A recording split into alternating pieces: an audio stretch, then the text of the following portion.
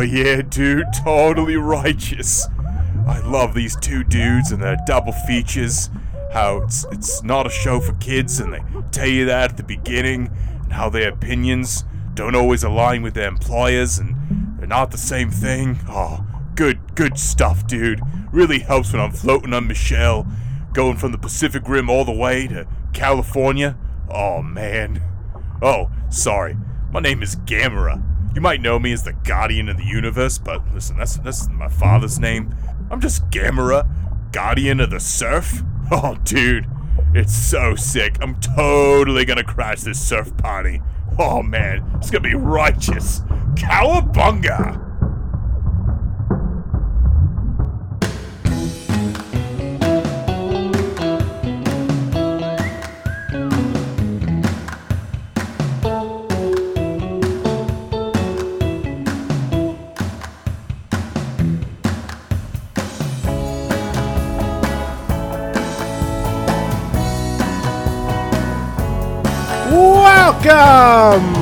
Welcome everyone to Two Dudes, One Double Feature, the show in which two dudes talk two films, and that is about it. I am Dude 1, Richard. And I'm Dude 2, Joe.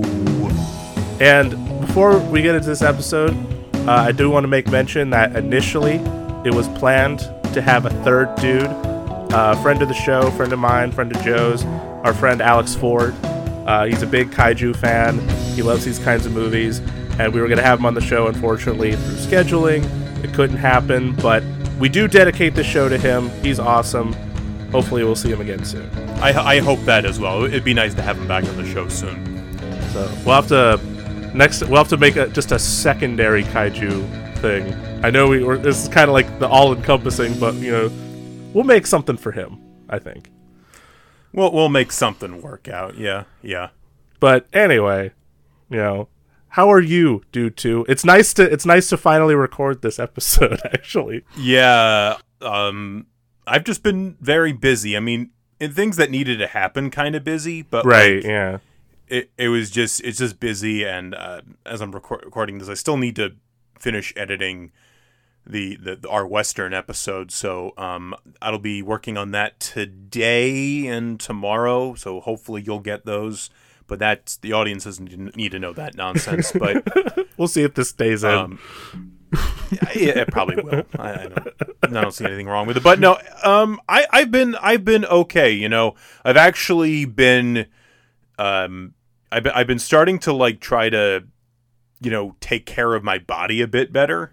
Which is good. That's very good. It's much better than I'm already doing. So yeah, because I'm not trying to look to get a beach bod or anything like that, but I'm just dad bod. I wish I don't know what kind of bod I have. It's just oh gosh, it's like I'm surprised Steve McQueen isn't trying to hunt me down because I'm like the Blob, man. But. So I'm so sorry. No, but I've been losing. It's been working out for me. I've been cut. A big thing for me. Anybody who knows me knows I'm a huge Coca-Cola fan. Mm-hmm. I used to drink at least a bottle every day. I remember more. One of the few times I've been to your house, you your fridge mainly Coca-Cola. It's you were a big Coke fan. Yeah. Big Coca-Cola fan. But unless I'm going out, I don't drink Coca-Cola. I don't have it in my house right now, which is good. I'm trying to cut out bread. I've been walking on the boardwalk, and this weekend I've walked about 7 miles. Very good. And that's power walking, sometimes running, and you really felt the burn because this weekend was so hot. Right now, I'm in my really nice air-conditioned basement, and it feels glorious. It's 90 degrees outside right now. I don't feel like melting like a popsicle stick, so I'm just gonna stay right here. But other than that, I've been doing okay. I've actually been, this is stuff that I probably was gonna bring up to Allison at some point, but I'm collecting more tiki stuff lately. I like tiki mugs and some of that, some of those vibes and all that. So I got a couple mugs off of Mondo. And part of that's because at some point in my life I would like to build like a tiki bar, and just kind of I like with the bamboo and have like have some different statues and things like that. Have like a tropical flair about it. Even though I'm not a drinker, but I just like that whole. I like that tropical like island aesthetic. I mean, I'm a bartender. It's my day trade basically. I mean, it's not a full bartender, but I'm a bartender. That's what it says on my schedule anyway. So, but I don't drink at all either, so I definitely relate to that. It's like it's kind of weird. Like people will come up all the time and they'll be like, like I'll know how to like serve them whatever it is they order, but I don't know anything about it. I'm just like, no, this one doesn't have hops, I believe. Yeah. Man. But I've picked up like mugs. I picked up like the T-Rex from Jurassic Park as a mug, Simba, and the Cave of Wonders. I have a couple other ones that I have at home, but just sort of slowly but surely, eventually, when I do decide to like build like my at-home tiki bar, like have some of that stuff already put aside. Plus, it helped too because Mondo was having a sale, so I got my Simba tiki mug, which is which is normally like $50. I got that for free. Oh, that's which beautiful. Is nice. That's beautiful. Yes, yeah. So that's really good. But yeah, it's been I've been taking care of a lot of stuff. Like I said, been busy, but it's a lot of good stuff going on. What about Dude One? It's like admittedly like the last few days, just with everything going on with like, oh, I just hit my microphone. With everything going on with like the CDC and the mask stuff and my state, like they have this like stupid lottery thing that they're doing to get people vaccinated, but they're also just lifting all the health mandates in a couple of weeks. By the time this episode's out, they'll all be gone. But it's just like we've talked about this before. It just feels like everything's happening at once, and it's a bit stressful and it's a bit concerning. And there's this massive amount of trust, this honor system that's put into place that it's like been broken or non-existent for the majority of like the past, not just the past like year, but the past 4 years. And it like increased tenfold this past year. And so it's just really hard to like trust that anyone is at like they're saying, oh, if you're fully vaccinated, you don't have to wear a mask. And it's like, well, how can we tell? It's like even the card can be forged. You know what I mean? Mm-hmm. So like, I don't know, maybe it's just me being a little paranoid, but it's hard and a little concerning to just sort of like drop everything immediately. So I'll probably, and we've talked about this before, obviously, but I'll probably still be wearing my mask for a while, unless my work says anything, which at that case I don't think they will, because I've been told that they're still planning to keep the stuff up for at least the time being until otherwise, especially with the business I work in. It's just, it makes sense to keep it up. Other than that, I've just been just chilling. I'm still kind of spending more time at home at the moment. I've been watching a few movies. I actually watched, I started for the first time, the Fast and the Furious movies, which is weird because I never thought that would happen. And I don't want to go too much into this because I actually kind of want to make a video about this for my next entry in our YouTube catalog, which, by the way, Dude 2's Pickups Volume 2 is currently out now. Check it out. Go listen to it. It's very good. Joey did a great job. 2 thumbs up. That one didn't scare me, actually. That's surprising. But there was one major thing that happened, and I've told you the story already, but I want to tell it here because I think it's important. So, there's this sort of exchange type store. That's basically what it's called. It's a type of store around. I'm sure I've talked about it, where they have like movies, CDs, records, electronics, video games, collectible figures, all this stuff. They got all this stuff, and a lot of it is stuff that is sold to them. They got some like, I'm sure, wholesalers, or they probably have some distributors, but ultimately the majority of their inventory is from the general public. It's a pretty cool store. So I like to sell stuff there periodically. Recently, I had a pile of stuff, so I went to the store, and the general procedure, I give them my stuff, they look over it, I look around the store, and I never really buy anything because, I don't know, especially now, I just don't feel comfortable buying used things. That's not to say they don't take care of their stuff when they get it in, but that's just my own nonsense. So it's nothing against the store.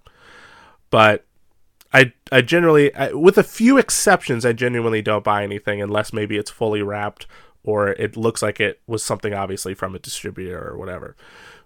So this time, I go to the store, I give them my stuff, I hand them my ID, and they say, all right, we'll look over your stuff. You're welcome to peruse the store in the time being, and then whenever we call your name, you come up, we'll give you your offer.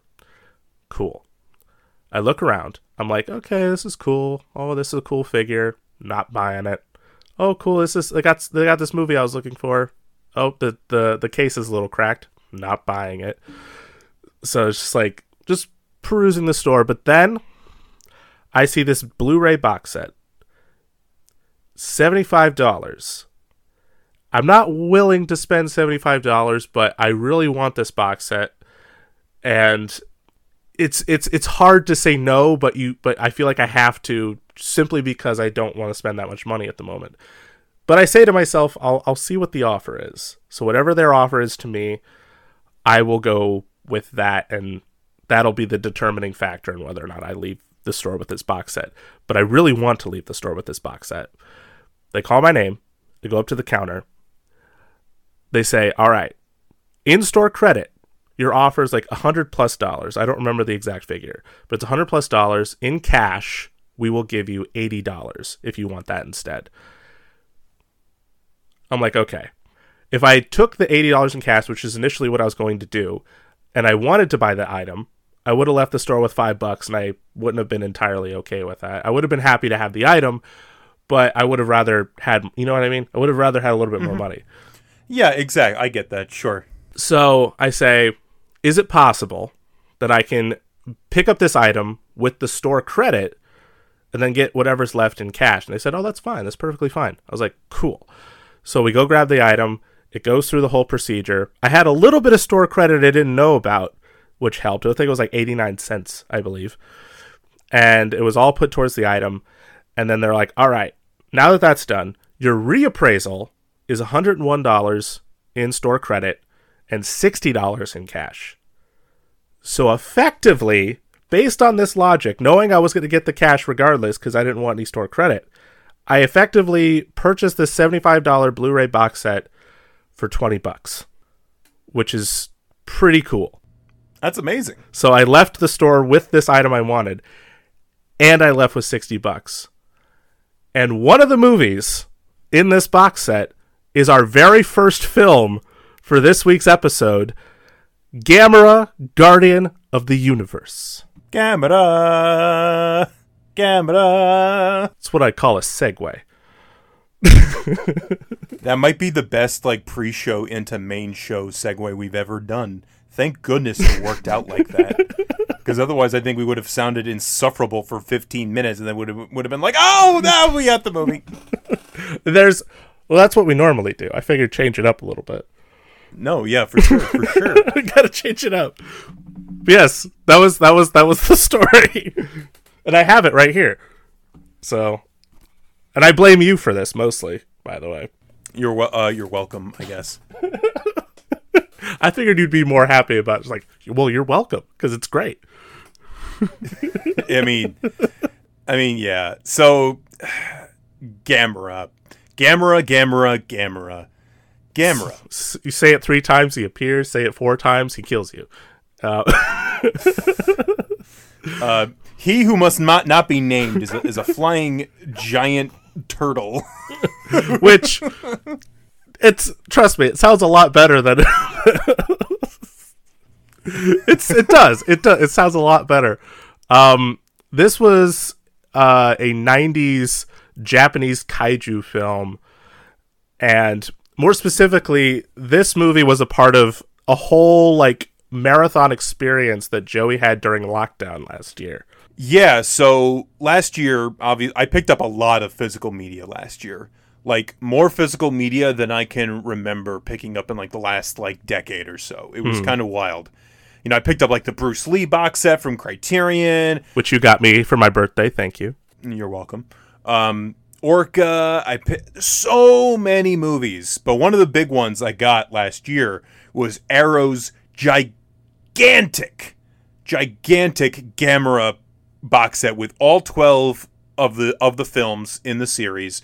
It was a huge, beautiful box set. Came with a comic book. I mean, I still have it, so I don't know why I'm talking in the past tense, but like it has a lot. And like if you're like a giant monster fan, it was like a must-have item. But it was amazing because that item quickly became an out-of-print item. Like they only had like I think a couple thousand, and I think you can find it on eBay for like hundreds of dollars now if you're trying to look for that specific set. But luckily, Arrow did put out smaller new sets for the other Gamera films. But for those of you who don't know, Gamera, I'm going to say it like this only because we're going to like praise the ever-loving hell out of this movie. Gamera's a Godzilla knockoff. More or less, yeah. Like he's more or less. Like the difference being is that like with Godzilla, you know, like his whole backstory is a lizard, atomic radioactivity made him big, and you know the whole. I'm probably butchering that, regardless. But with Gamera, to my knowledge, he was. I mean, I've never seen the original like old movie, like the Showa era movies, but just to describe him, he is a giant flying turtle, who has rocket propellers that comes out of his like shell holes. It sounds so awkward and dirty to say that. Shell holes. I'm so sorry. Cancel me now. And the difference between him and Godzilla, the biggest one is that Godzilla's kind of like Terminator in that when we first meet him, he's bad because he's destroying Japan, and you know in the later films he ends up fighting other monsters and sort of shifts his perception less of being like a villainous character to being more heroic and saving Japan from other monsters. Gamera, to my understanding, was a hero from the get-go, right? Well, the first movie he has a bit more of a sympathetic edge to him because there's a little boy who likes Gamera, and there's the first one's not great, but it does at least add that element that makes Gamera different. Is that Godzilla at best in a lot of situations is an anti-hero that happens to be on the side of the humans sometimes, but other times is a villain. Yeah. Like I think about like the legendary Godzilla movies where I don't know if Godzilla's a friend of humanity so much as he is just like he's trying to set the balance straight and trying to, more of a force of nature. Like an equalizer force of nature. Gamera is literally a friend to all children. Like, I remember you said in your review, Gamera's a superhero. Yeah. Basically, like, if he wasn't a giant flying turtle, he'd be like Superman or something. It was funny when we were watching this one, there was times I was like, is this Man of Steel? But, like, kinder?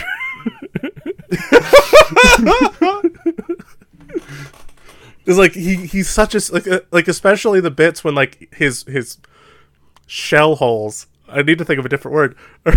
Like shooting like the rocket fuel or the plasma or whatever, and he's like doing the Superman pose with his hands. Because like in the later ones, he's got like wings, so he's more like a plane. Like more like he's got like the turtle flippers that come out, like something you would see out of like a sea turtle in like later films. But like the first one, he's like, yeah. Like you kind of want the Superman music to play because he's doing like the hand pose. But, okay, so to put it in context, like, Gamera had a number of movies from, like, the 60s into, like, the 80s where he got one last movie called Gamera Super Monster. Like, Richard, you remember All Monsters Attack from the Godzilla series, because you just watched all the Godzilla movies. Yeah, I did. I have a whole video about it. You should check it out. You should. This movie, I'm glad that your exposure to Gamera started with this era, because if your exposure to Gamera started with Gamera Super Monster, I don't think you'd ever watch a giant monster movie again. I think it's a weird movie. I think I said to you after watching, because I watched all three of these movies, I said, I don't want to watch the old ones. I don't want to ruin my image of Gamera in my head. I want him to say those pure. old ones, dude, they're so wild. Like there's aliens. There's one that shoots a rainbow out of its back. There's one I think that impregnates Gamera at one point. The kids go inside like the monster's body at one. It's so weird. I mean, in the best way, but it's also just kind of nuts. So this movie, like, this is sort of like the big, like, this was the big reboot, okay? Because before the Super Monster came out, it happened, whatever. They wanted to reboot Gamera, and initially they wanted to take it into a more kid-friendly, friend-to-all-children approach, like the older movies. Mm-hmm. That is not exactly what we got here. What we got instead is I feel, a very radical reimagining of the Gamera origin and the Gamera, as you put in the notes, the Gamera mythology. That was like throughout watching all three movies. That was sort of the craziest thing. Is just how deep it kind of goes. You know what I mean? Like, I think do they kind of explain the origin more in that comic? Did you read the comic that came with your thing? I didn't read the comic that came with it, though. I think the comic, I believe, was written by Matt Frank, and I think that comic is canon now. Okay, so if I'm not mistaken, it's like canon ? Or is it just like, yeah? Okay, yeah, I think it's canon. I mean, I'll if I find out, I'll drop a piece of audio in this. But this movie, directed by Shusuke Kaneko, he wanted to make a Godzilla movie. But at that point, Toho knew who they wanted to make Godzilla movies, so was kind of hard to break into that. Right. And he was like, Gamera.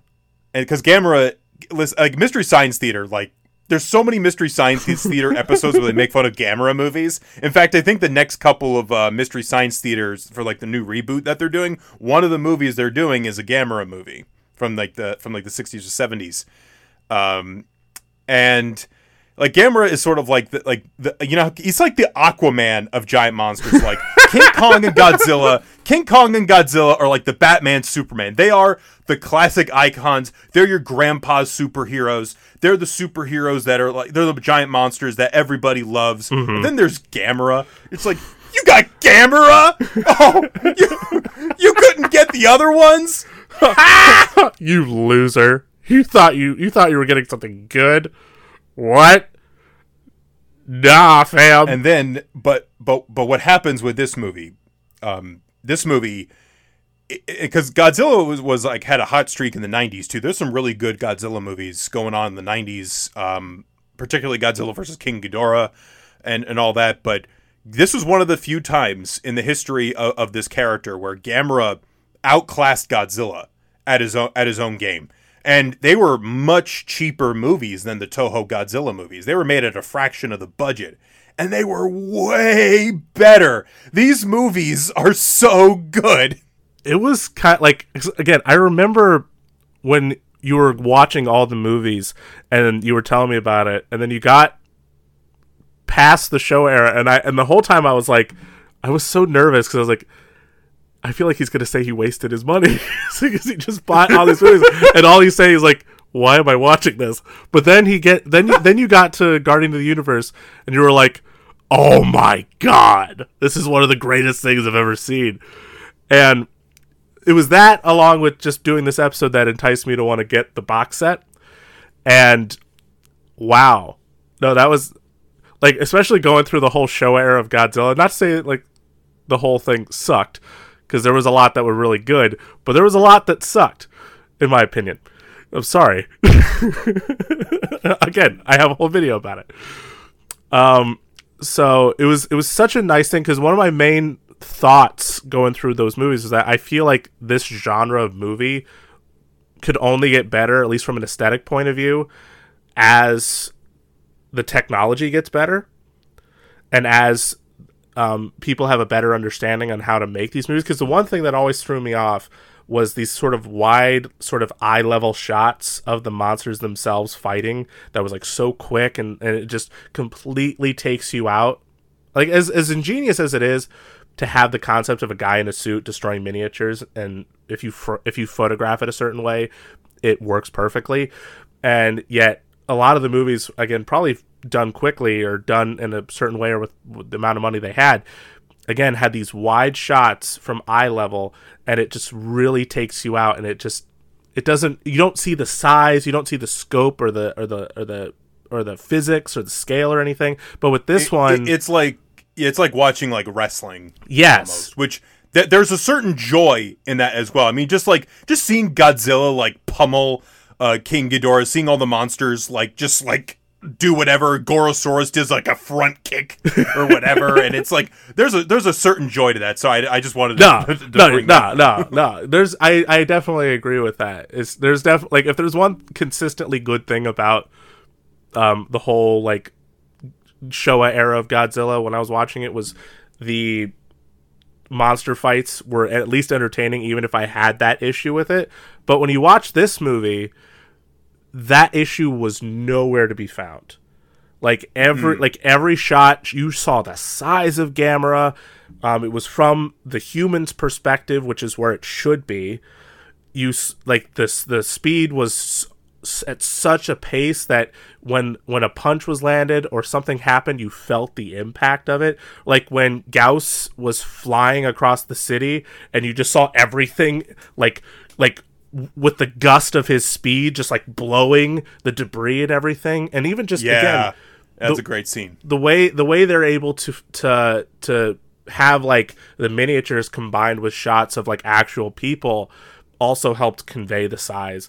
And so that was the biggest thing watching this movie. I was like, oh my God, not only do you get the greatness of like the practical effects of a guy in a suit, but it was photographed perfectly.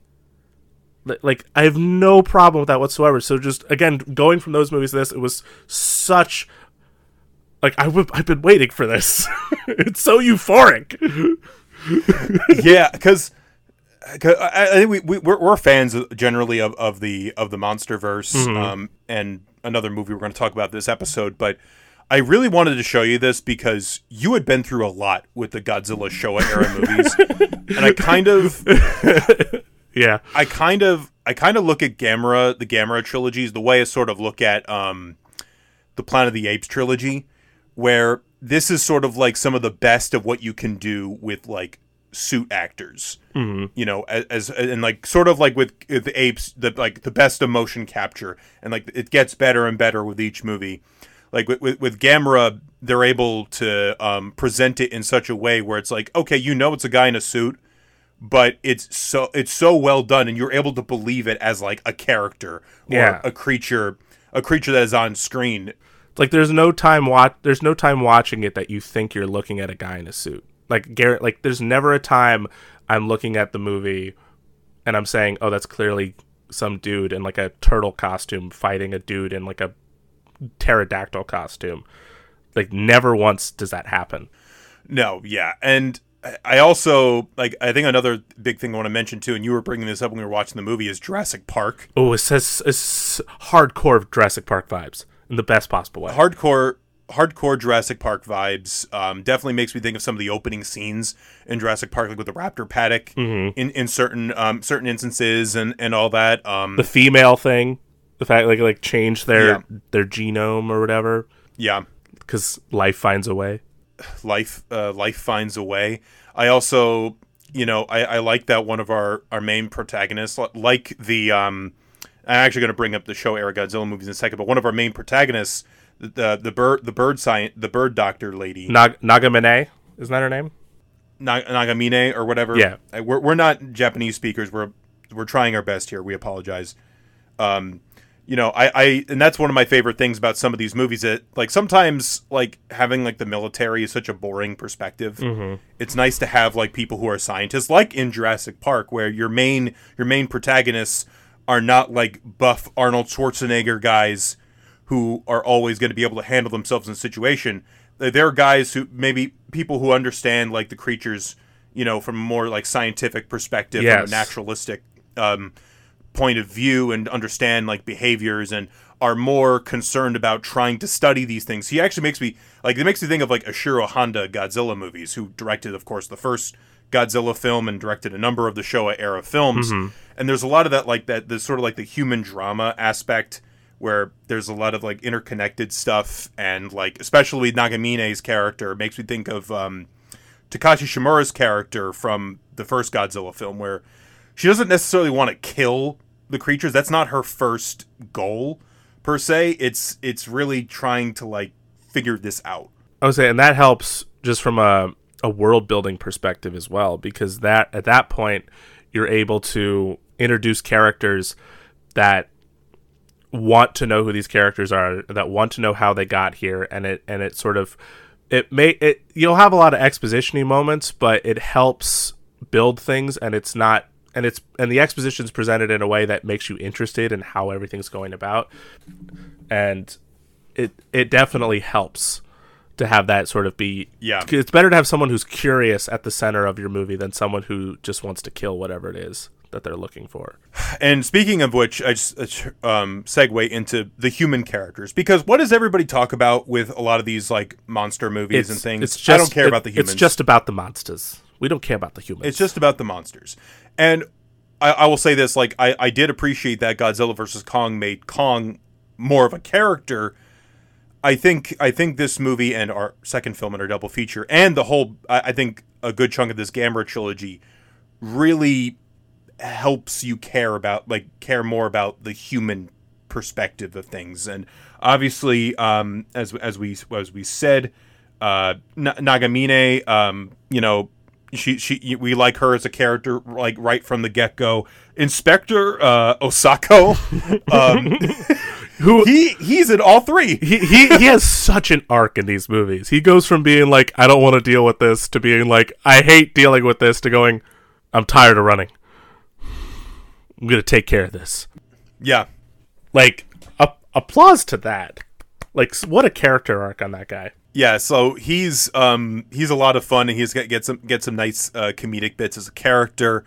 And one of them, definitely very important for the subject of this episode, is Asagi. Steven Seagal's kid. Yep. I didn't even know that. And they were like, that's Steven Seagal's kid. I'm like, what? Ayako Fujitani. She is sort of the surrogate, like, because, as I said, Gamera, a friend to all children.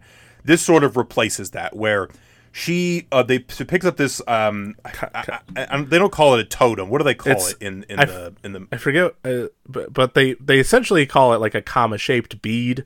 But it's like it's got a specific name. It starts with an M. It's not mana. Mana's like the energy of like the planet or whatever that Gamera can manipulate or control or consume or whatever. Mm-hmm. But I think it's like I don't even know. I just know they also call it a comma-shaped bead, which helped because it looks like a comma. But it connects her to Gamera. And I remember we were first watching it, like, because they don't spell it out immediately that, oh, they're connected now. Like, because like she has like an injury that he sort of has. It threw me off a little bit. Yeah, because I was like, you had to point it out to me, and I was like, oh, that so explains everything. Yeah. Like, it's like her hand hurts. Did she get into a fight? Did someone pick on her for having a comma bead necklace or something? And I just kept my mouth shut, and then just more was revealed. Just like the dip on Pirates of the Caribbean. Only this led to something like fun and not potentially horrifying. And not me going, die! You son of a bitch! Joey, this is cool. Ow! See, that was so much nicer. I appreciate that. But and that monster relationship dynamic, it continues into the other movies as well. Yeah, and it reaches sort of crescendo with the third film. Which again, this is mainly about the first movie, Guardian of the Universe. But again, like the characters go through, like especially Osaka goes through an arc. Asagi is in all of them, and she's a great character. It's a lot of fun, honestly, to see these people throughout the movies. And again, they're not people that I remember their names off the top of my head, but I just know that I like them. Yeah, I don't want anything bad to happen to them. Like, I remember when the third movie rolled around and I saw both of them, and I was like, "Thank you, I like this. Thank you for doing that." watching it makes me think of like the Indiana Jones movies, where the first one's my favorite, the second one, while I like, isn't as good, and it doesn't have everything that I liked from the first one. Then the third one has like a sort of reunion with the people that you really liked, and you're like, yay! Like, thank you, I appreciate it. But man, but I would say, speaking of the comet shaped bead, like, you know, like I said, we were talking about mythology, and like you were saying, like they completely changed like the whole backstory. Like I said, we talked about this a little bit. Essentially, the bead makes her like a priestess to Gamera, and like we learn in the first movie that Gamera is essentially that Leviathan thing from Atlantis: The Lost Empire, like this like engineered monster that is meant to be like a guardian, along with Gauss, I believe, was also created by they say Atlantis. I don't know if they ever officially confirm that Atlantis was where Gamera is from, but they essentially like link it to. I think it's also in the comic, Gamera, the Last Hope. Yeah, I think that it's also... So he is Aquaman. It's like Jason Momoa is a friend to all children. And I'm okay with that, because he's an amazing man. Now I just want Gamera flying and just go, "Mommy!" Because he's trying to chase Gauss. like Gamera's fighting no, here's a twist. Gamera's fighting Gigan, right? We're gonna have crossover. And he's doing a good job, but then Godzilla shows up to fight Gigan, and then Gamera goes, "All right."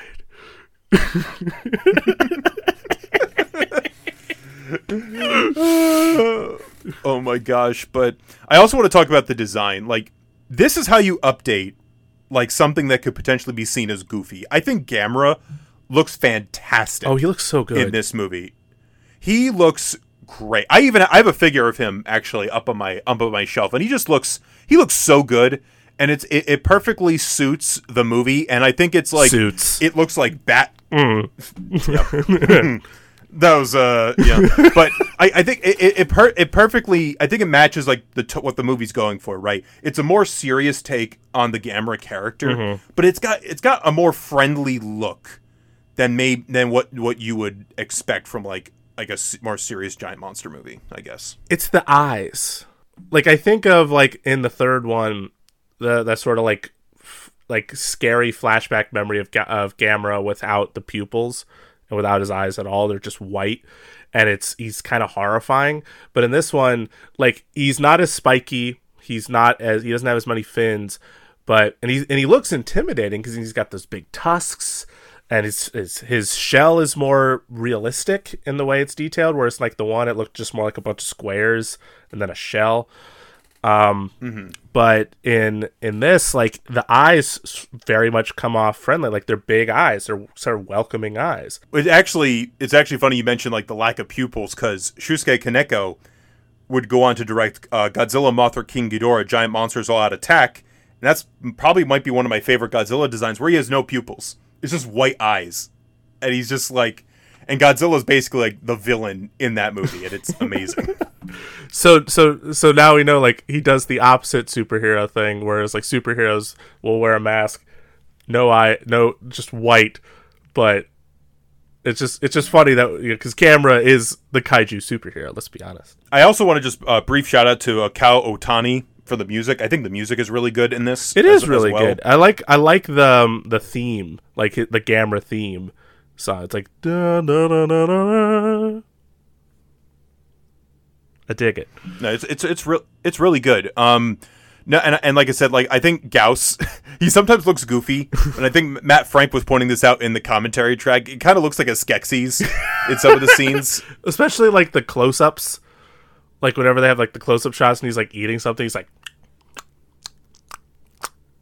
Oh, but there's such beautiful like pieces of like visuals in this. Like when Gauss, when the big Gauss is on top of the tower, and it's like with the sunset in the background, and like yes, the tower's destroyed. That's legit. My favorite shot, I think, of the whole movie is when Gauss is dying, but you see its beam in the air and it's starting to like it's like flickering and it fades away. It reminded me of anime a little bit because I've seen that in an anime a few times, and you know what? It wasn't blue, so that's massive bonus points. That massive bonus points. I think the big thing with Gamera is big thing. Like, sorry, so many puns. So many. The puntastic world of Gamera. My man. Gamera, guardian of the dad joke. Sorry. But, because people talk about, like, serious reboots of potentially, like, silly things like superheroes and giant monsters all the time. But I think this is one of those that strikes the balance pretty well. It delivers on enabling you to take the characters and like the stakes seriously without losing the giant monster fun. Because I love seeing Gamera and Gauss just go to town, go at it. I love seeing Gamera just walk across the city, getting like ooze out of his hand or whatever. It's like it's able to have fun, but I'm able to care more. I'm invested in what's going on screen as opposed to just having it be a fireworks show. I think when you brought up the reboot Ape trilogy, I think it was a really apt description because similar to these Gamera, specifically this one, obviously, with those ones, they wanted to take the world seriously without taking away what made the world good to begin with and what made that genre exciting. So it's like they're telling these stories from a perspective of someone who cares so much about this genre and about this character, and they're putting everything that they can to like pay respect to how the character came to be, but also modernizing it and just like, you know what I mean? It just makes it, it has that sort of serious approach to it, but like you said, it doesn't take away any fun or any of the, what makes these kinds of movies great. In fact, it improves on it. It's again like with the Apes movies. You have guys in the amazing ape makeup, and then while we have modern technology, we still have guys in outfits, playing these characters. Like Andy Serkis plays Caesar, and he plays it. Why didn't he get an Oscar? That's a whole other conversation, but I'm still going to ask it. Why doesn't he have an Oscar for play? I'm just sorry. We're going to ponder this during an intermission, but we're going to hop in our Jaegers, and when we come back, we're going to cancel the apocalypse. Stay tuned. The following is not paid advertisement for Stony Vista Entertainment. Any questions regarding copyright infringement can be filed through the law firm of Doyle & Doyle Tax Liquidations and Vehicle Repossession. Conditions may apply. The year is 1968, and the Japanese science fiction films of the 1950s and 60s have taken America by storm. A year plagued by political unrest and the looming threat of war overseas, American youth grew desperate for any sort of distraction. And then, out of the blue came Gamera vs. Godzilla, the smash 1967 feel-good movie of the summer that shoo-shooed away all the bad feelings and replaced them with the screeching terror of mass destruction and lizard-like creatures. Yes, sir, the kids are no longer screaming for the Beatles. Now they're screaming for Gamera. A year later, Paramount Studios had gotten the message. The kids want Gamera, and they want it now. Quick as a flash, the boys in the back room churned out a script that would place gaping holes in the eyeballs of Paramount executives. By the spring of 1968, Paramount had begun filming Gamera vs. the Teens of Surf City, USA. To complete this masterpiece of a film, Paramount only needed one finishing touch: a theme song. In a stroke of brilliance, they turned to veteran surf rock icons Tex Ritter and the Buttersweets. 24 hours later, they had their theme song, and the teens of the late 1960s had an anthem. Now get yourself and your whole family ready for this rare, never-before-heard remastered version of Gamera vs. the Teens of Surf City, USA by Tex Ritter and the Buttersweets. Well,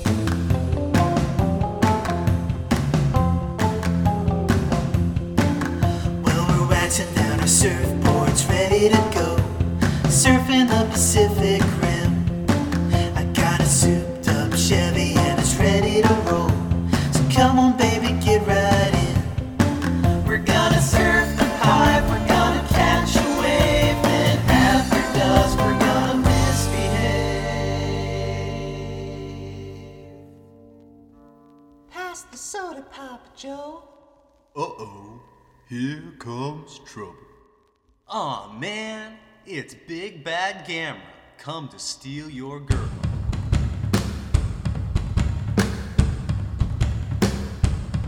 I said, here comes Gamera, making eyes at your honey.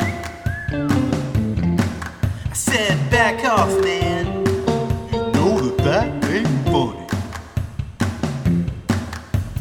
Gamera's trying to steal my girl. She's the only girl in the world. I'll challenge him to surfing contest. Surfing contest, me and you, buddy. Grab your surfboard. I'll teach you to make eyes at my girl. Come on, get ready to roll.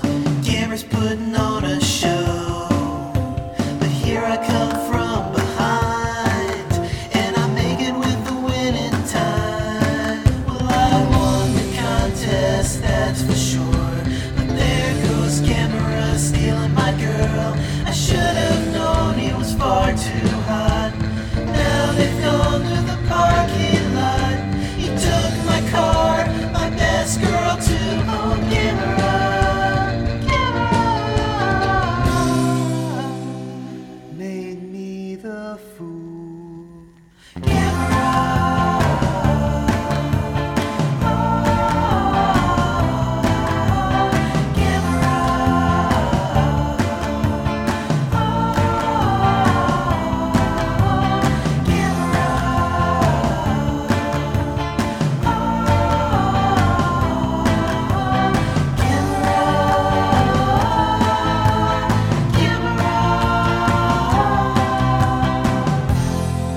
Stole my girlfriend. Why'd you have to, guy?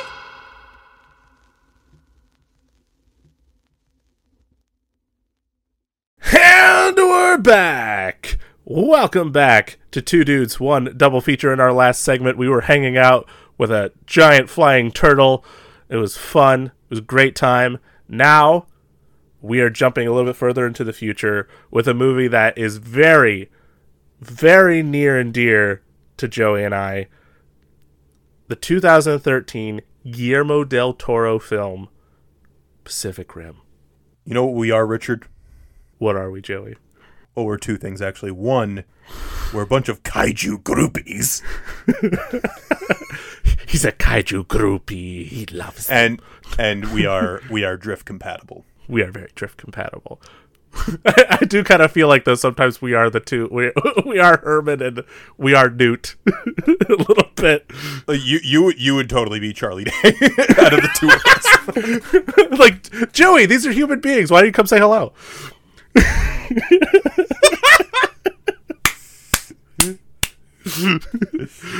10 years of experience. I'm very sorry.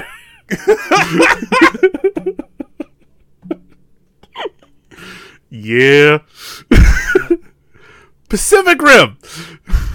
This is one of the few movies where I saw it in theaters and I'm like, this is already one of my favorite movies ever. This is beautiful. No question. No question at all. Just awe-inspired the whole time. Just like, oh. It's like, it's one of those movies that, like, no matter what, like, I will put on and I will just love it every single time. I actually, you know what? This might sound stupid, but I actually cried this time watching it a little bit. Did you? I did. As it was all the stuff with Pentecost and Mako. because like the whole thing. Like when he's getting into when he's like putting the suit on, and she's like, "You can't, you'll die," and he's like, we gotta save," and it's like really cheesy, but I'm like, Yeah. and then like when he presses the button when they're under the ocean, he's like, "You can finish this.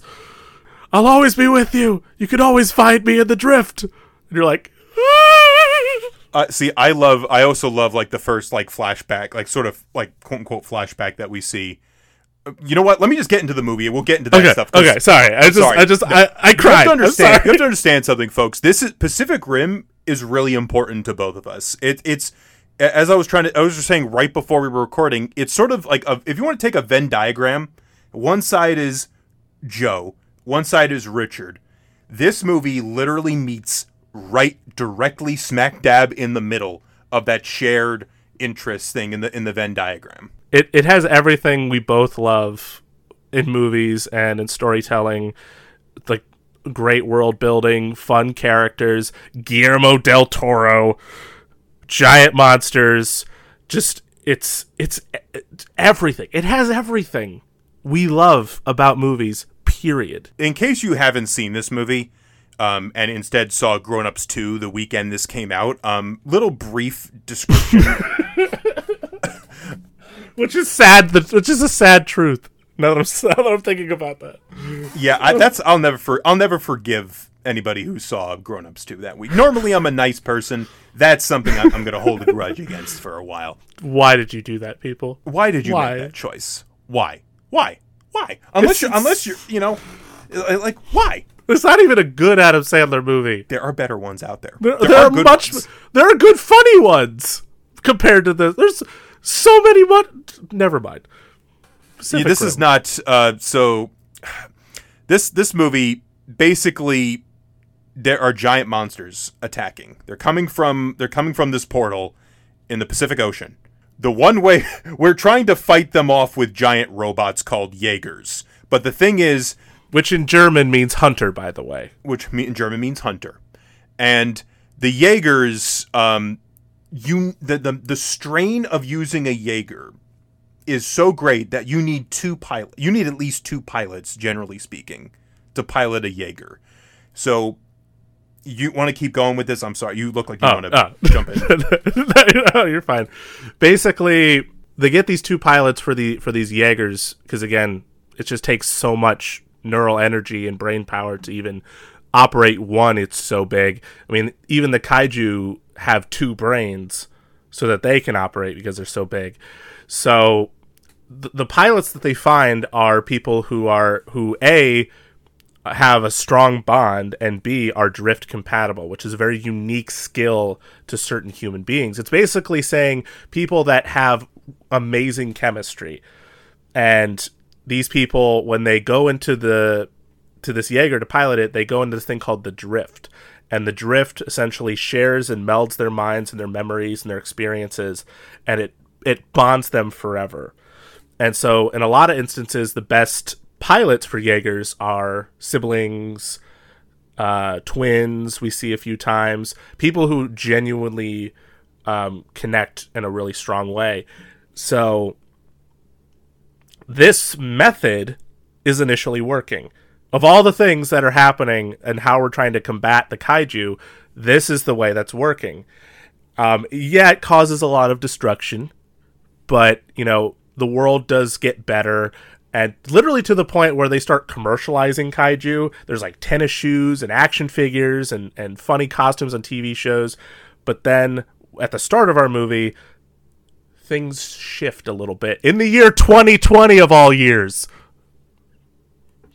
It's weird.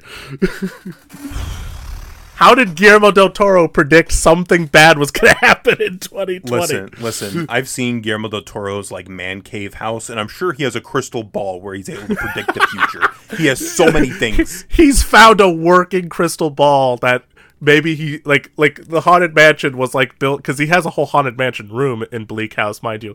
So he probably they probably got a working one, and they're like, we can't use this. It might do bad things in our parks. And Guillermo's like, I'll take it. He talked to Madame Leota. They had a cup of tea. Like, the world will end in 2020. It's like, oh, it must be kaiju. No, but that would be cool. Sort of. Not really. It's just like Maleficent / the evil stepmother from Cinderella like told us that 2020 is gonna be awful. Man.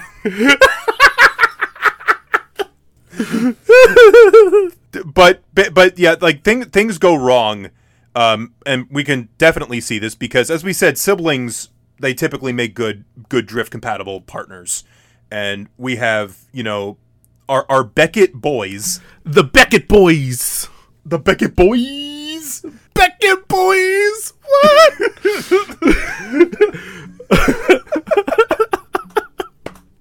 Gonna be a lot of laughing in this episode.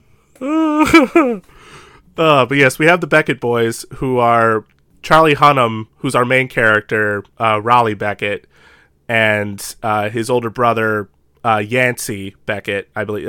His name's Yancey, right? I don't want to get that wrong. Yeah, I forget that sometimes, yeah. So his brother Yancey and him are piloting our hero Jaeger, Gypsy Danger, which is the coolest name. Oh my god. I mean, like, there's so many great Jaeger names. Like, I love Crimson Typhoon, which is it's the one with the 3 arms, you know? But there's just something so cool about Gypsy Danger.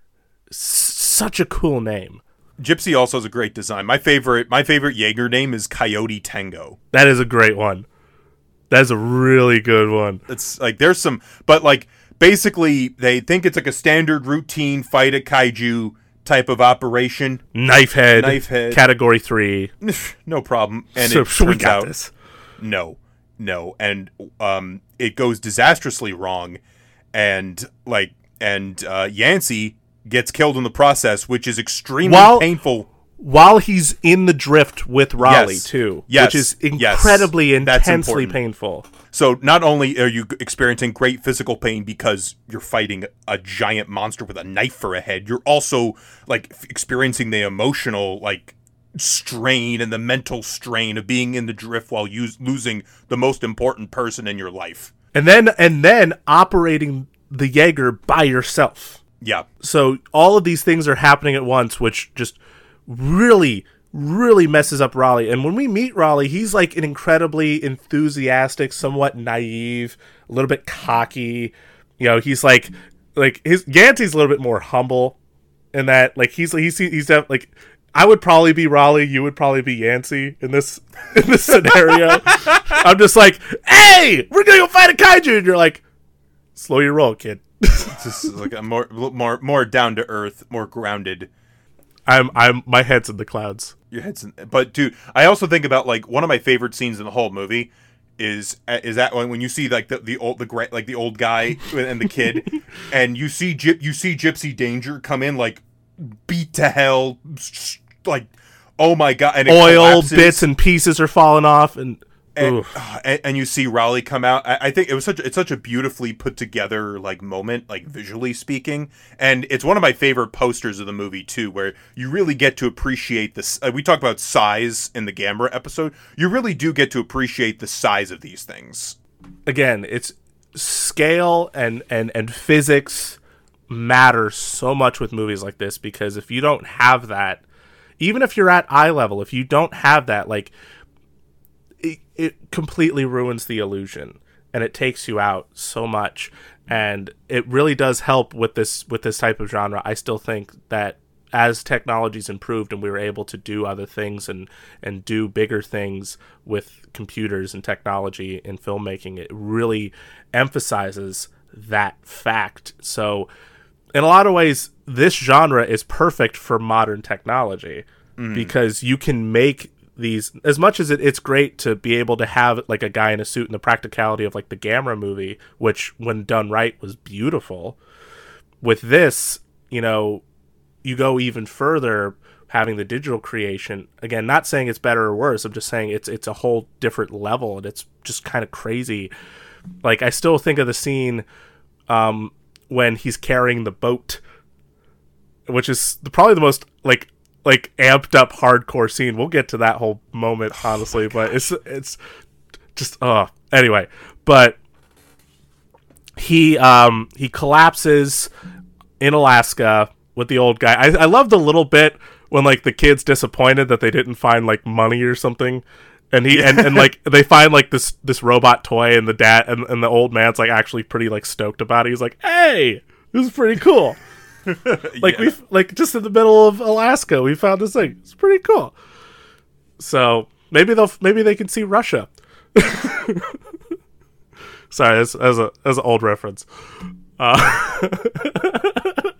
So that's when we transition into our main story, because it was like what 5 years later. I think like 5 years later, you know, Raleigh, you know, is sort of going from place to place, like going onto like construction crews because they're building walls. Okay, this Which also again, is, this movie was made in 2013, and yet it's relevant for a lot of reasons. I mean, they're building walls because they think that's going to do a better job protecting people from the kaijus than confronting the problem and dealing with, I guess, you know. Like they've lost all trust in the Jaeger program, and so all the world leaders who are talking to Pentecost, Idris Elba's character, and basically saying, we'll fund you for a couple months more, but we're focused on this now. This is the way out. This is how we deal with it. It's just prevention at this point. You can't stop them. You suck. We're done. Goodbye. And then Pentecost is like, no, we don't need those guys. I have an idea. It's like Avengers. I recognize you made a decision, but given it's a stupid ass decision, I feel like to ignore it. I've chosen to ignore it. And so he's trying to assemble like a team of like, you know, the best Jaeger pilots he can from around the world. A team from China, because their base, the Shatter Dome, their base for the Pan-Pacific Defense Corps, I believe it's called, is set in Hong Kong, and so they get Crimson Typhoon, Cherno Alpha. But the Russians, like, they're not like amazing characters, but I remember them. I'll remember them for the rest of my life. You'll like, dude, the moment they walk out, and you're like, yeah, I recognize you guys. So, and then there's the Australian team of Striker Eureka is the Jaeger. Thank you, Striker Eureka, which is Chuck Henson, who is the sort of token jerk of the movie, and Hercules Henson, which is a great name also, who's like a veteran fighter. Can I tell you Herc's like name in real life? Yes. Max Martini, which is an equally excellent. This guy, man, great all around. I hope this doesn't get dated if something bad comes out about him. Don't do any bad stuff, Mr. Martini. Please don't. We appreciate it if you don't, because we like you right now. But no, so like all these collected Jaeger pilots and basically retooled, reconstructed in a way, and just acquired Jaegers are all teaming up for like a final bout with the kaiju. And they even get a research team with Newt and Herman, our resident scientists. We talked about him a little bit. Herman is sort of the like he's sort of like a play up on like a generic kind of scientist, but like he's just so much fun. And the dynamic between him and Newt sort of like this like wannabe rock star, like he wants to be cool. It's so like it admittedly it plays off pretty well, and like the only thing I really liked, not only thing, but like one of the few things I actually really liked about the sequel and like his whole weird arc in that movie. Yeah. But they have such a great dynamic because they're like always so like against each other, and the way that they do things are different. So like Herman's more about the numbers and trying to figure out like the base of everything, whereas Newt's more about trying like bold, weird things. Just trying to throw things at the wall until something works. Yeah, pretty much. Which I feel like honestly, you brought up how like the drift compatibility of the Beckett boys. I honestly feel like we're these two characters in actuality. Yes, we really are. We really are in a lot of ways. And sometimes I feel like I sound like Charlie Day. Yeah. You just need to start talking more like this. This is two dudes, one double feature. I'm due to Joe. See, like, dude, Bern Gorman is in everything. Can we just appreciate that? He's in everything, and he's so good. The first time I saw him in anything was Dark Knight Rises, because he was like the henchman guy to Ben Mendelsohn, who's also great in everything. Yes. And then he's worked with Guillermo del Toro twice now.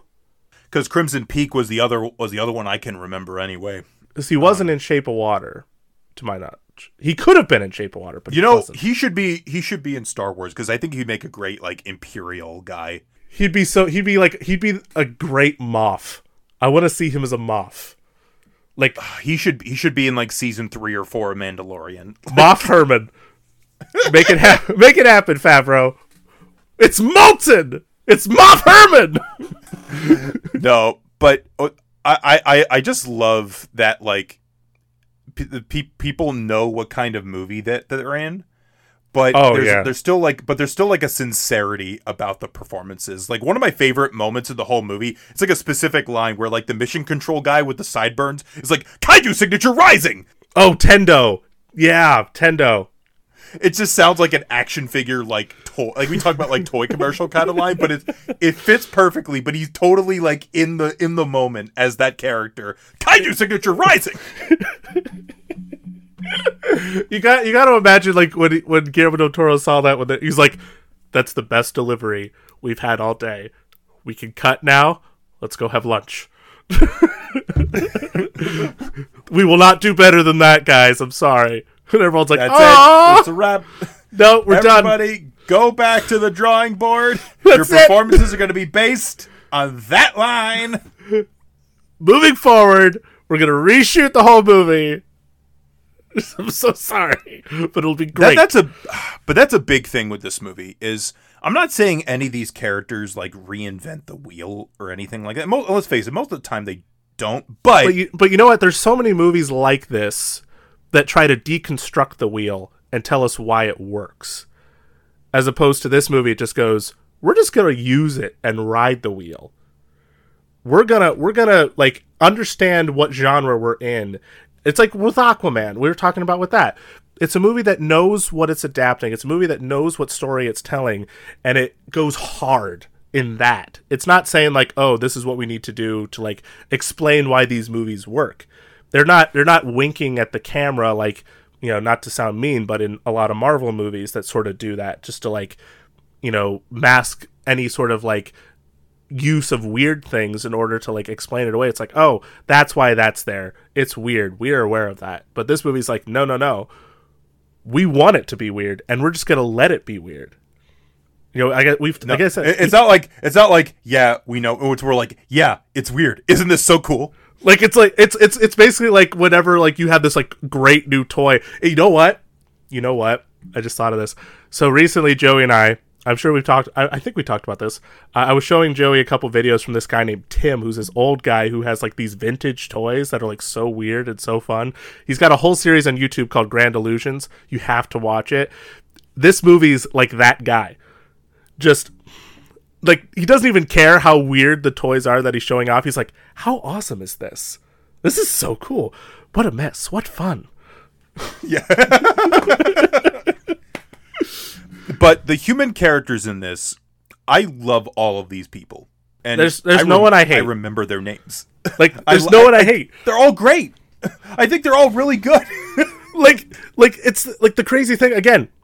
Like everybody, even when there's a character whose name we either are trying to remember or not, we want to remember because we want these characters to be remembered. For like with Raleigh. Let's start with Raleigh. Raleigh is our central character. When we meet him again after everything that happened again, he was really cocky. Now he's super humbled. and he's super like, you know, he has a bit of a tortured vibe to him, but he hasn't lost any of that charm or positivity. Like he's like, I remember when he meets Mako for the first time, and he's like, what do you think? You know, you've read up on all my missions and stuff, and she's like, I think you're reckless. I think you're a bad choice. And before, when he was a kid, when he was younger, he probably would have been like, you don't know. What are you talking about? No, and this time he's like, well, I appreciate your honesty. Yeah. But it's just such a nice breath of fresh air. You know? Yeah. Just that he's humble from the jump, more or less, when like the story really kicks off. And then on top of that, it really sort of helps like solidify that these two characters become so close. Not even from like just a romantic thing, which would have been so cliche, but just from like a deeply emotional standpoint that they get to towards the end of the movie, that they are so close that it's not necessarily pegged as romantic or friendship. It's just a bond. Mm-hmm. And it's beautiful. And with Raleigh, and like I was watching the movie and I was like thinking about how you described Jake Sully in our Avatar episode. And I was like, in that realm, in that description, Raleigh feels a lot like Jake Sully 2.0. And that taking some of that like same thing, like, you know, he lost his brother, he's being introduced to a whole new, with some experience, being introduced to a whole new ballpark or a new ball game in a way. But the difference being is that, you know, maybe just the performance or the way the character is written, but he comes from a more positive, wanting to learn more, wanting to do more kind of attitude versus Jake Sully, who's sort of got more of like an intense sort of like clash a bit when he first is introduced with like the scientists and everything. And not to say, you know, not to diminish Jake Sully, but I do think this is sort of like the next step for this kind of character. Yeah. I would definitely agree with that. And you know, it also like Raleigh, because I know people, it would be easy to dog on a character like Raleigh, but I think he's handled very well, and he's very important, very important to the story. But that there's and just also like Idris Elba is iconic in this movie. He is Marshall Stalker Pentecost is just such a great character. He's like the elevated version of like the president from Independence Day. Even just having like his own like dope ass speech at the end of the movie, like, we're gonna cancel the apocalypse, and he gets into the action and stuff. You're like, yeah. He is so good. It might be Idris Elba's best movie as a lead. I would agree with that, honestly. Which is a weird thing to think about, because I love Idris Elba. I think he's a terrific actor, and I mean, I'm hoping Suicide Squad, the Suicide Squad is great. Like, same, you know. But there's so many movies where he's just like the supporting guy, like in like the Marvel movies, or there's some movies that he's done that are like, you know. But like this, I feel like when you come down right to it, I think this is one of his just best performances. He should be really proud of his work. Like, as a character, like Stacker, he has like this strength about him. But I think about the scene. This is what I was bringing up earlier, when Raleigh is first exposed to like Mako's origin, which we'll get to Mako in a second. And then we see Stacker in like Coyote Tango come out of the Jaeger, and I believe he's by himself at that point. Or yeah, I don't really. He comes out by himself. He might have had another pilot, but it's just him. I think, yeah, and it's like there's like this triumphant glow, and he's just a great character. I don't know. He's such a great character, and he's not just the typical hard ass, like, you know, sort of like again, he's a marshal. He's not like the sort of typical hard ass like leader character in like the military. Like, he has genuine emotion, and so like a lot of his decisions in a way feel like they're from a point of emotion more than a point of logic, especially with Mako, who he has such a strong relationship, because he's basically was a father for her. Because similar to the one character in Gamera 3, Mako lost her family during a kaiju attack, and then Pentecost saved her. Yeah. And so they have that, again, that strong bond, which I think that's sort of like the whole crux of this movie is this sense of community and chemistry and bonding. You know, like obviously we talk about like just the monster fights and everything, but I think they took the time to develop this one sense of community and having all these characters with these strong relationships with each other, like Raleigh with his brother, and then Raleigh with Mako, and Mako with Pentecost, and even Pentecost with Raleigh in a way. Or even when Raleigh sees Tendo for the first time, and he's like, you know, he gives him like, it's like, it's been such a long time, I missed you so much, you look great. It's like, it's weird to say, okay, and people are going to give me pushback, but I feel like it's like a modern Star Wars, where there's a whole universe that has happened. Yes. Some of it on screen, some of it off screen. But there's a lot of stuff that's told to us that, like, okay, this happened before, and it's a whole world, you know, essentially. And we don't get too many big budget versions of that. No. We don't like, the only time it ever happens is when, you know, these directors will make these kinds of movies and they don't get any audience. Because, and it's sad to say that, but I feel like a lot of modern audiences either prefer, they like what they're familiar with, what they're comfortable with, which again, we've talked about it. There's nothing necessarily wrong with that. But if that's all you're doing, you're not opening yourself up to new experiences. That's true. And I also, like, continuing on the line of characters, Mako is life. Mako, first off, Rinko Kikuchi is fantastic in this movie. I didn't even know that she was the first Asian to be nominated for an Academy Award for, I think she was in Babel, the Alejandro Inarritu movie. Wow. So, like, which again, Alejandro Inarritu is very close with Guillermo del Toro. They're best, like, they're good buddies.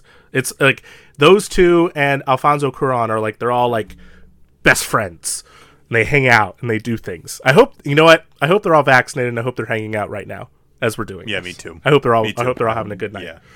Rinko Kikuchi, Mako, our amazing character. When we first meet her, she clearly has a purpose and a drive. Is that she wants to be a Jaeger pilot. She wants to get in Gypsy Danger with Raleigh. She, even though she was meant to just commission other pilots to see if he can his drift compatible with them, all she wants is to get out on the field and get revenge for what happened to her family. And Pentecost sees this and says, you can't do that. Like I commend what you want to do, but I can't have you do that.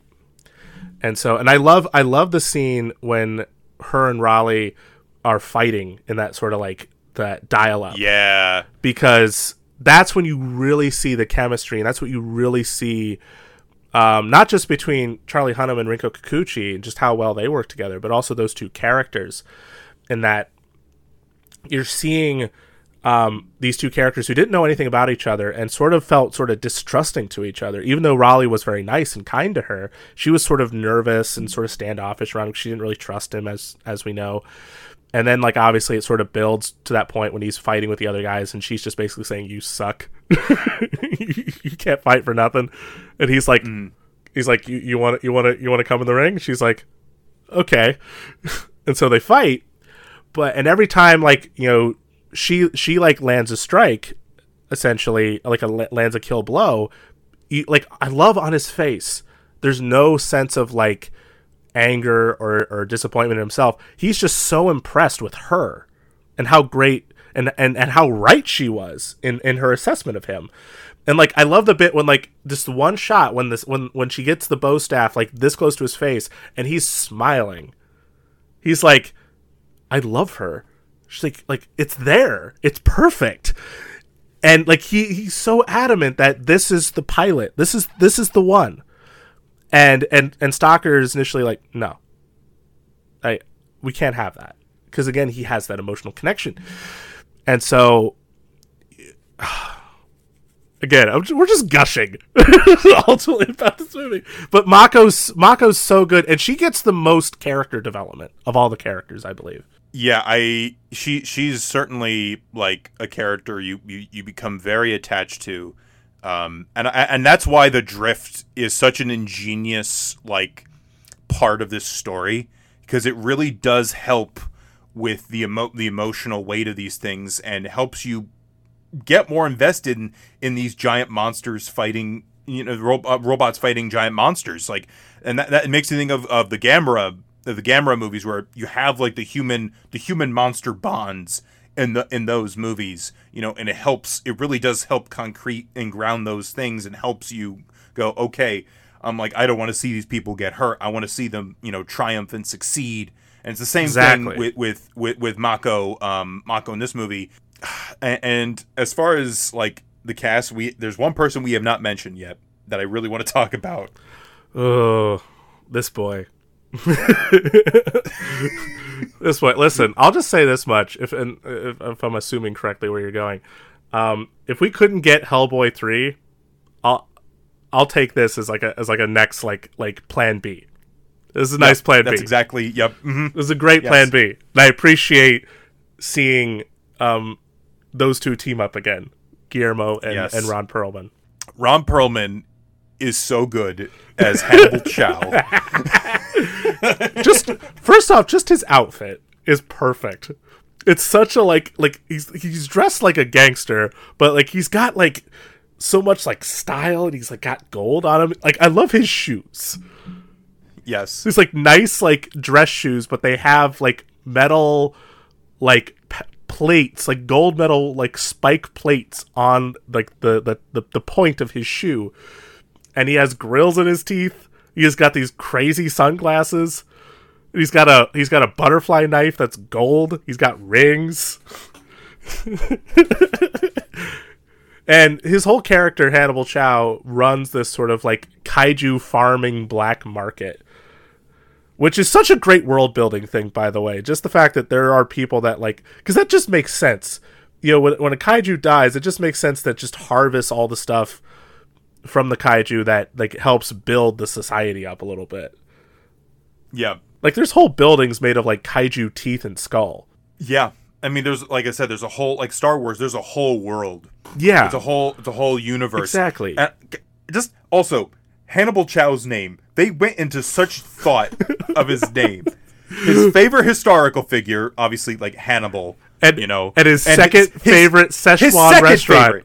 His second favorite. Which, I'm guessing, like, the first favorite is, like, the name isn't good, but, like, isn't as catchy, but like the food's amazing, out of this world. Exactly. like this restaurant, whatever this restaurant is, has the best food, the best Szechuan food, but then like the second one just had a much better name, and it's in Brooklyn.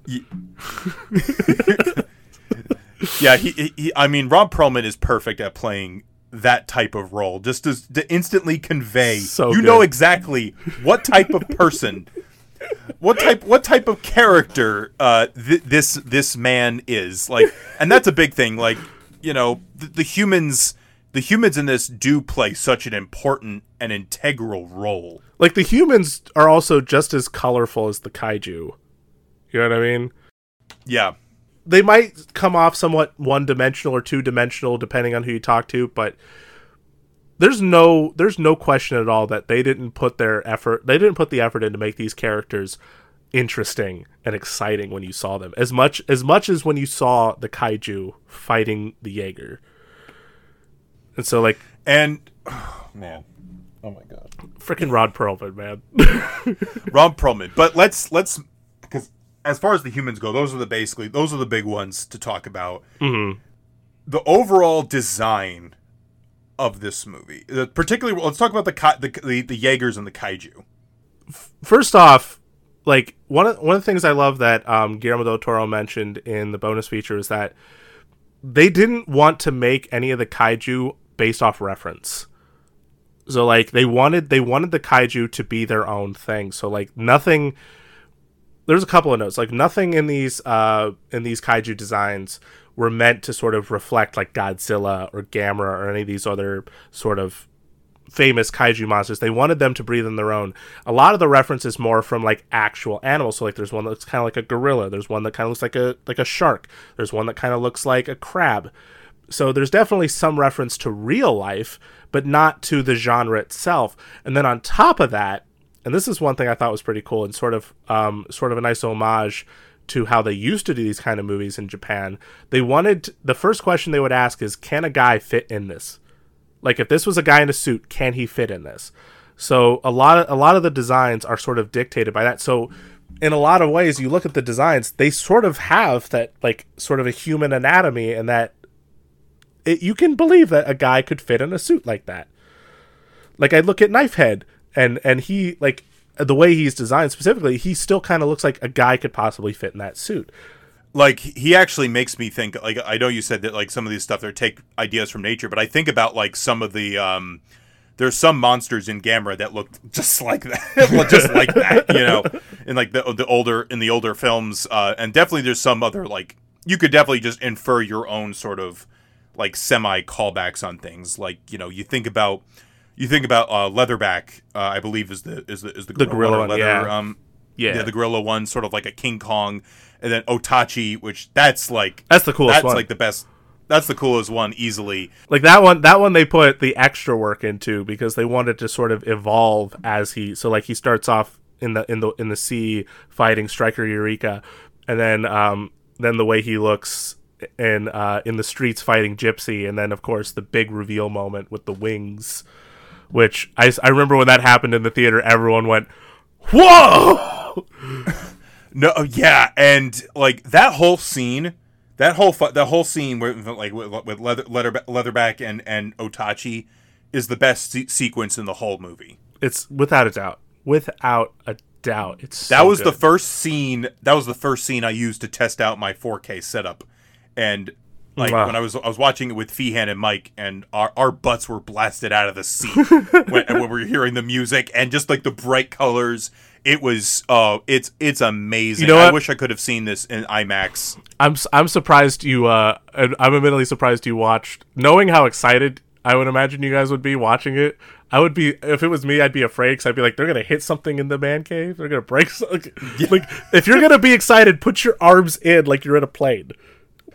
See, Feehan and Mike are among the few people I could trust, like, to not hit something in the man cave. Like, funny enough, we're three big guys, but like, I know they would be pretty careful. It's like, oh god, I'm sorry, Joey. It's okay as long as you didn't do anything. But like that whole sequence, I mean, like that's really when like the imagination like kicks in. Like I think about like just the gags, like when they do like the punch happens and then you hear the. Or like the bit when they're walking away and they're like, wait, hold on, let's check and see if he might still be alive. Let's check if there's a pulse. They just shoot him. Like, no pulse. or like when Gypsy's like, like backing up and it hits the part of the dock and like the seagull flies away. It's like ding. Like it just shows the perspective of everything. It keeps everything in perspective, like how massive these battles are, and just how small everything else is. Again, that one scene when they carry the boat, and it just the music playing right there, it's like dun dun dun dun dun dun. Ramin Djawadi, like he's done a lot of great things, like Game of Thrones, Westworld, Iron Man. Mm-hmm. This is his best work in my opinion. This is his crown jewel. I gotta agree. This is easily like my top like 5 like favorite scores in any movie. My friend Eric, who you've met when we went to New York, he also loves this movie dearly. So like anytime Pacific Rim is mentioned, he'll like turn his body into a robot and he'll go da da da da da da. And I'm like, yeah. It's again, like Star Wars, it has that iconic. The music is iconic. It's so iconic. You hear it immediately. You're in Hong Kong. You're Gypsy Danger. You're fighting Otachi, and you got the boat. You got that music playing, and you just got like the badass like shot of the pilots inside, which apparently was such a hard rig to work. So they always had to work out consistently, like superhero train. Yeah, and so like like that would probably give you a good workout, just being inside of a Jaeger, just like with the way you have to operate the legs and everything. It looks like an elliptical, honestly. So we actually have elliptical. So I'll play the Pacific Rim music as I'm using that. Yes, that'd be so good. You're in a kaiju, just No, but like that there's so many moments, and the sound design is great. I think particularly when like the claw is trying to grab at Gypsy, and it uses the coolant, and then it breaks it, and then Gypsy does the finger thing. Yes, it's so satisfying to hear that. Just and he like shoves his hand down Otachi's throat and rips out his acid spitter. Oh. And then the reveal of all reveals. The freaking and this is like, and then the music's like da da da. No, and then it gets better. And like I know people complain about this, and I'm like, no, this is so. This cool. is the coolest thing ever. Pulled out the sword. Pulled out the like sword. Raleigh's like so cool. Raleigh's like we're out of options, Mako, and Mako's like, no, we got one more thing. Activated. Sword.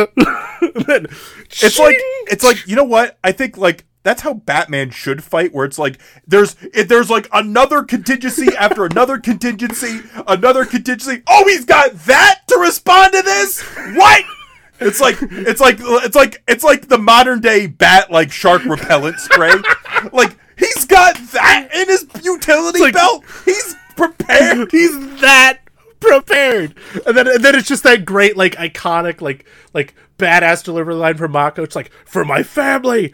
Ah! and then you just see the slow motion just whoosh, and it's just it's so great. And then it has, let's just say it has an impact because they fall to Earth. They land in a stadium of all things, especially compared to this, especially since we're like comparing this to the first Gamera reboot that has a stadium bit, but that's a whole other thing. But yeah, but so much thought went into like the design and like the paint scheme of all these things. You know, I think about like Cherno Alpha, like Cherno Alpha's head. It's just like a nuclear plant like stack. Man, I'm just like my eyes are closed right now, and I'm picturing everything. And I'm like, I just want to watch this right now. Like, we might have to pause a second so I can watch this. I was like, I'll see you in 2.5 hours. Yeah, you can talk about the rest of this if you want. I'm just gonna watch it. Yeah, like it's a movie about the world, saving the world.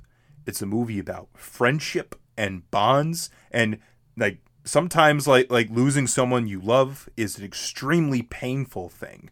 Grief is painful. Like even, you know, the quote unquote the jerk character, Chuck Hansen, when we meet him, he's obviously cocky, he's a lot like Raleigh, but like more of a dick. And even he like has a nice character change in that, you know, like we see like I sort of cried up a little bit too when like they're going off to the final battle and he and Pentecost are like gonna share Striker Eureka for the final mission, and he's looking at his dad, and his dad's got, you know, Max the dog, the little bulldog that he has. Yeah. And this movie cares. That's the ultimate. Like, say what you want about it, there's no question that this movie cares about everything in it. It cares about the aesthetics, it cares about the characters, it cares about the world, and it's clearly one of those movies that could have been something amazing if it had made more money, sadly, but it didn't. And they're like, I'll give Legendary the credit for trying to continue it, which is nice. And did you watch the Netflix the Black the Netflix series yet? Yeah, I haven't watched that. I have yet. not. I have not watched it yet. I'm a bit nervous because I've heard it's like okay, but I'll still watch it. I read a couple of the comics. I've read the one that came out with the movie, which was all right, which is written by Travis Beacham, who basically created the story, and then him and Guillermo del Toro wrote the script together for the movie that we got. And then there was actually a really good one. It was called Pacific Rim: The Drift. The art is so good in that one. It's so good. If there's any Pacific Rim comic that I've read that I liked, it was that one. Actually, I'm glad you brought up Legendary, because that was one thing I remembered from the Guillermo del Toro commentary track, was how much he loved like Legendary's like support of this project, which I think says a lot about Legendary as a company. Like I feel like that they're very they are very like creator driven, and they're very. I agree. I think they have a very good, like, I think of a very clear identity when you think about them, and I'm usually pretty excited when I see that Legendary logo. I am too. Like I remember, when they were sort of like, because it was initially like Village Roadshow or whatever, that was sort of like the other production company that was working a lot with Warner Brothers, and then you started seeing Legendary a lot, and especially with like the Dark Knight movies, because they helped make those ones along with Christopher Nolan, and I think they definitely have like a certain, like, the kinds of movie that they want to make are obviously like sort of genre movies, right? So obviously working with other studios, but like sort of the big ones they focus on, like the MonsterVerse. They now do Jurassic Park with Universal, but then they also have their own comics. Like it's not just like comics based on like their film properties, but like actual comics. Like we were talking about the Dracula book they released last year. That was basically which is very good, an adaptation of Dracula, but it had Bela Lugosi, which it sounds like maybe it's just the Universal movie, but no, it's not. It's the novel. Yeah, it's trying to be based on the novel, which is actually a very cool thing. Pacific Rim, like it's such a unique property, I think, because it is made by a visionary filmmaker, obviously. I mean, we've talked about him too. I mean, Guillermo del Toro is one of the best working right now. I mean, I was thinking about this the other day. One thing I loved, like when I was watching the special features, like when he was saying that, when he was building the world of Pacific Rim, he didn't want it just to be eye candy. He wanted it to be eye protein. You know what I mean? And so like he wanted there to actually be meaning and substance to what you were looking at, which like I talk about Tim Burton a lot. Like Tim Burton is if Tim Burton is eye candy, like he's like the visuals with sort of a lack of substance, which happens a lot. With Guillermo, he's visuals with a lot of substance. There's a lot of thought. Like there's a lot of thought. It's ridiculous. It's like James Cameron Avatar level of thought that went into this. No, because they think about like Gypsy Danger, like, oh well, it's sort of inspired like by like World War II, like sort of like pilot, like pilots and like all that sort of aesthetic, and you think about the other ones that have sort of other thought processes behind it. It's got that going for it. I think it's got like I said, it's got really solid characters. It has a sequel, but it barely got it. Like it was one of those things. It only just had the chance to have a sequel. Yeah, it's even with like the existence of other like related media, Pacific Rim I think stands tall as like a great example of how to do this type of movie. Mm-hmm. And I think these two are just an excellent pairing, because like people think about giant monsters, and of course the giant monsters are a big thing. They're a big thing in both movies. Exactly. It's important to handle the human drama very well, because without the humans, you don't have the sense of scale. You just have big toys. You need that sense of scale. You need, you know what I mean? Yeah. You need that. I mean, it's like we were talking about with Batman and Robin, and how it sort of feels like maybe Joel Schumacher was forced to make it more like aesthetically pleasing so they can make toys out of it. And to some degree that helped and also hindered, because then it just makes it feel like, there's a studio mandate and they have to sort of meet a certain thing, but they still made it work. And like there were still times I wanted to buy a lot of the stuff that was in the movie. This one was sort of making toys on purpose and making toys with a creative drive. So like I remember when it came out, 2013, I'm 22, 23 years old. At this point I haven't really bought toys. Now I'm buying toys. I had a Gypsy Danger. You still have one. I had a Knife Head. I don't have any of the kaiju, but I have Gypsy Danger, Striker Eureka, Coyote Tango, Cherno Alpha, Crimson Typhoon, and I think I might have like another. It was one of those like toy lines where I had to get a lot of them. I love the NECA figures so much. They're so good. I have a Gypsy that's out of the box, where it's got the boat, it's got the sword. It's really and there's one thing I do want to get though. At some point, I have to get like a secondary market or whatever. is like the 18-inch Gypsy Danger that they made. Then I think NECA made this like a couple years ago. Yes. I have to get it at some point, but things are a little tight because we're actually working on other stuff that'll be happening later this summer. But more on hint, that. hint. Wink, wink.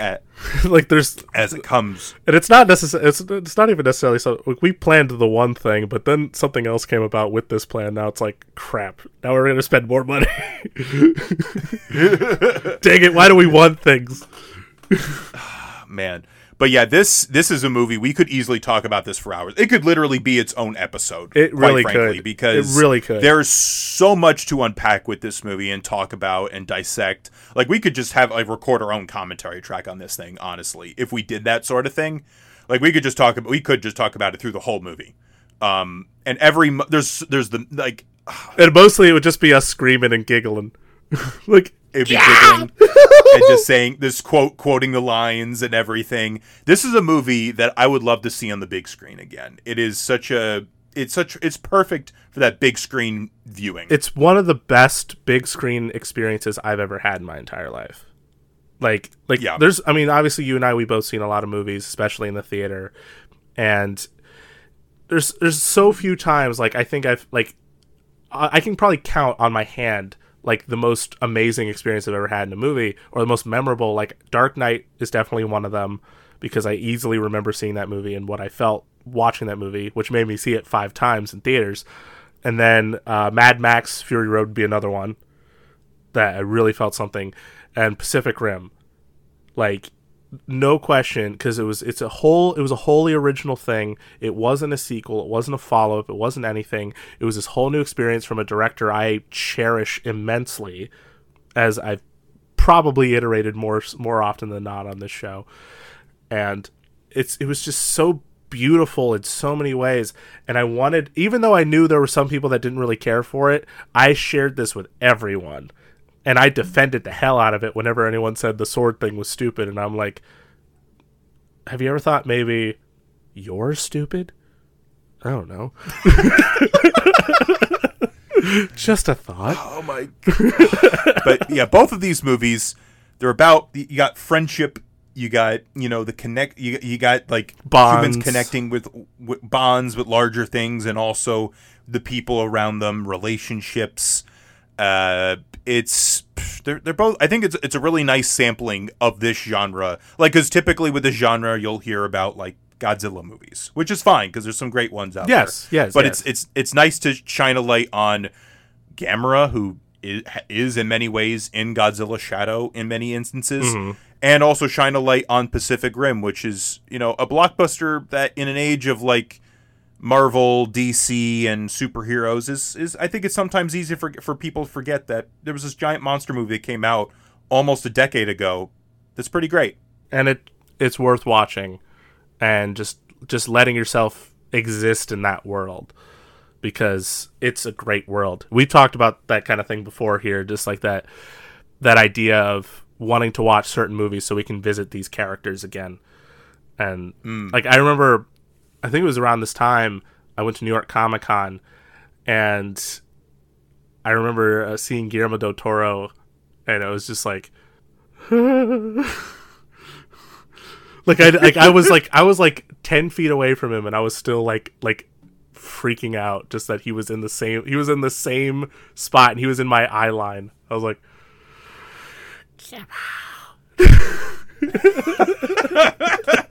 Richard's eyes are like huge. They're popping out of his head right now. You can't see it, but it's off-putting, but also to be expected. Yeah, but no, I had a lot of fun with this. By the way, like I found another movie in the kaiju franchise that I really really liked, and I got to geek out with someone I am drift compatible with, to talk about this movie that we both love. So it was great. It's always nice to share these experiences, like especially share something like this too, because like most people I know, they're like, am I gonna like a giant monster thing? I know you're open to a lot of this stuff, but I'm always just like, I was like, oh man, is he gonna like this? Is he gonna like Gamera? Is he gonna? What is he gonna think of this? Oh god! Especially after the Godzilla experience, I'm sure you were more nervous. I was admittedly, but I also was like, you know what? It's got a different approach, but Yeah, it just shows you when you have like great talent behind these kinds of movies, like they can really shine. So, folks, what are your favorite like kaiju movies? What are your favorite Guillermo del Toro movies?